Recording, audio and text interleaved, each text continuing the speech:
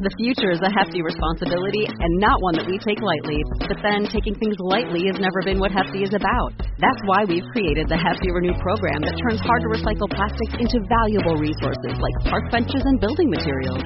To participate, simply fill up an orange Hefty Renew bag with accepted items, tie it up, and drop it in with your regular recycling. That's it. It's that easy. It's time to rethink recycling with Renew. Particular valued resources may vary by geography. More info available at heftyrenew.com. Star Wars 7x7, episode 630. Today we look at another faction within the Star Wars universe and speculate on what episode 8 might hold in store for it. And today it's the Galactic Empire. Yeah, you heard me. Punch it, Chewie. Hi, this is Trisha Barr, author of Ultimate Star Wars and host of Fangirls Going Rogue. And you're listening to Star Wars 7x7, the only daily Star Wars podcast.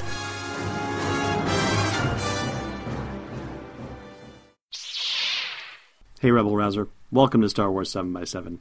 I'm your host, Alan Voivod, and I got to thinking about Star Wars and the Star Wars movies and what happens when you sort of up the ante on things. And, of course, Return of the Jedi upped the ante on the original Star Wars by having a Death Star that was bigger than the first one. It was, newer, larger, more destructive, all that fun stuff. And even though it was half-finished, it could still shoot lasers that would destroy capital ships.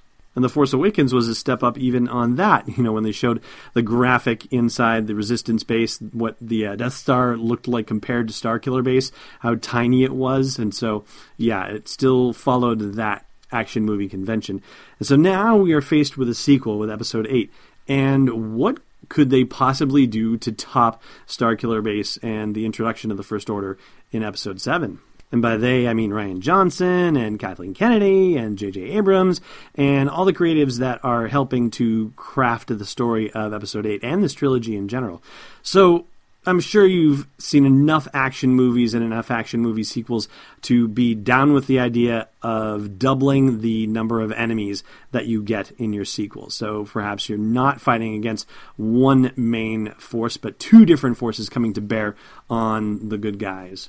And if we were to apply standard action movie logic to Episode 8, there really is only one villain that makes sense that they could bring back, or at least one villainous group, I should say, and that is the Galactic Empire.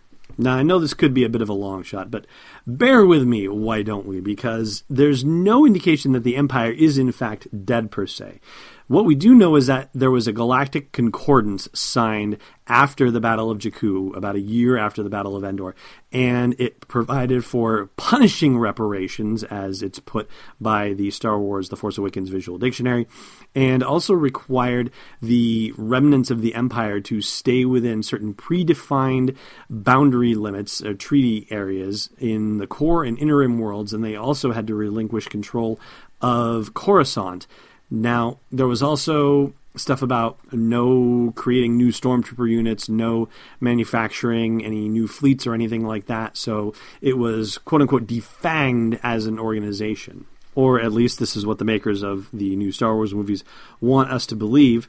But we do know that from the Force Awakens Visual Dictionary, and this is a direct quote, the old empire withered away after the punishing reparations and disarmament treaties and all this stuff, withered away, becoming a remnant of political hardliners locked in a Cold War with the New Republic before eventually breaking away to reform in the unknown regions as the mysterious First Order. Now, that does seem to suggest, in a way, I guess if you read it one way, that the Empire does not exist anymore and that anybody who is anybody in the Empire has jumped ship, basically, for lack of a better way of putting it, and headed off into the unknown regions to join up with the First Order and to help build it up as a new force in the galaxy. Now, the First Order was able to hide in the unknown regions and do all of this incredible, shipyard production and manufacturing of weapons and armor and recruitment of new personnel in the unknown regions and all of this sort of thing. But we haven't considered the possibility that the Empire could do this too. And it's probably able to be watched a lot more closely by the New Republic. So maybe under the New Republic's watchful eye, it never had a chance to start rebuilding its military in any fashion. But with the terrible blow suffered by the New Republic at the hands of the First Order and Starkiller Base, what is to stop the Empire from becoming resurgent again?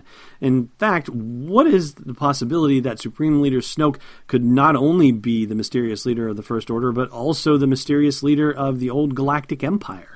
But we can go a step further even and speculate as to whether Supreme Leader Snoke is actually trying to help the Empire become resurgent, just as at the same time he's helping the First Order get up on its feet and start to see some serious action, with the idea of all of this being that they become the hammer and the anvil, and the New Republic and the Resistance end up getting smashed by them. So ultimately, this comes down to a couple of questions, one of which being, if the Empire becomes resurgent, how long will it take to become a credible threat to the Resistance? And the answer could be not very long at all, especially when you look at the funding for the Empire and the First Order, and the fact that the two main companies, so here we go into military-industrial complex, Blastech Industries and Marathon Munitions, they spun off a corporation into the unknown regions to serve the First Order and skirt around all of the treaties and the Galactic Concordance and all that. So what's to stop them for ramping something up if Supreme Leader Snoke gets the Empire to rise again? And heck, maybe it doesn't have to be Snoke. Maybe it has to be Benicio del Toro's character, whoever that's going to turn out to be. And the other question is it possible that a resurgent Empire could have been building its fleet and its trooper base in secret over the last 10 years or so before The Force Awakens? That is possibly a really dicey proposition. So I think it's a long shot. I think it's a tough row to hoe for the Empire to come back in Episode 8, but I definitely don't think it's out of the realm of possibility. And I'd love to hear what you think about that. Chime into the comments at the blog post for this show's episode at sw7x7.com. Hey, Rebel Rouser. You're listening to this podcast. Maybe you'd like to listen to a Star Wars story, too. Luckily, we've got just the thing for you. We've partnered with Audible to give you a free download and a free 30-day trial of their awesome service. All you got to do is go to audibletrial.com/SW7x7 to sign up and get your free download. They've got dozens of Star Wars titles, anything you want to do to explore that galaxy far, far away. One more time for you, audibletrial.com/SW7x7. Okie dokie, a little bit of trivia here for you. You might need this. Last time we asked you when we first get to see Finn's face in The Force Awakens, and that is inside one of the troop transports in a hangar bay in the Finalizer. This is, of course, after the attack on Jakku. Today's question, there's a bright yellow droid that specializes in dealing with cargo for the Resistance, and I want you to tell me what that droid's name is. Thanks for listening to another episode of Star Wars 7x7. And hey, before you follow Obi-Wan on some idealistic crusade, check out SW7x7.com for show notes, links, photos, videos, and more.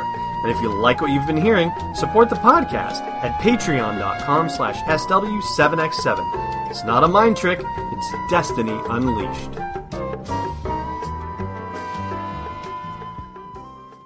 This podcast is not endorsed or sponsored yet by Lucasfilm Limited, Disney, or 20th Century Fox, and is intended for entertainment and information purposes only. Star Wars, the Star Wars logo, all names and pictures of Star Wars characters, vehicles, and any other Star Wars-related items are registered trademarks and/or copyrights of Lucasfilm Limited or their respective trademark and copyright holders. May the Force be with them. All original content is copyright 2016 Star Wars 7x7. We hope you love it.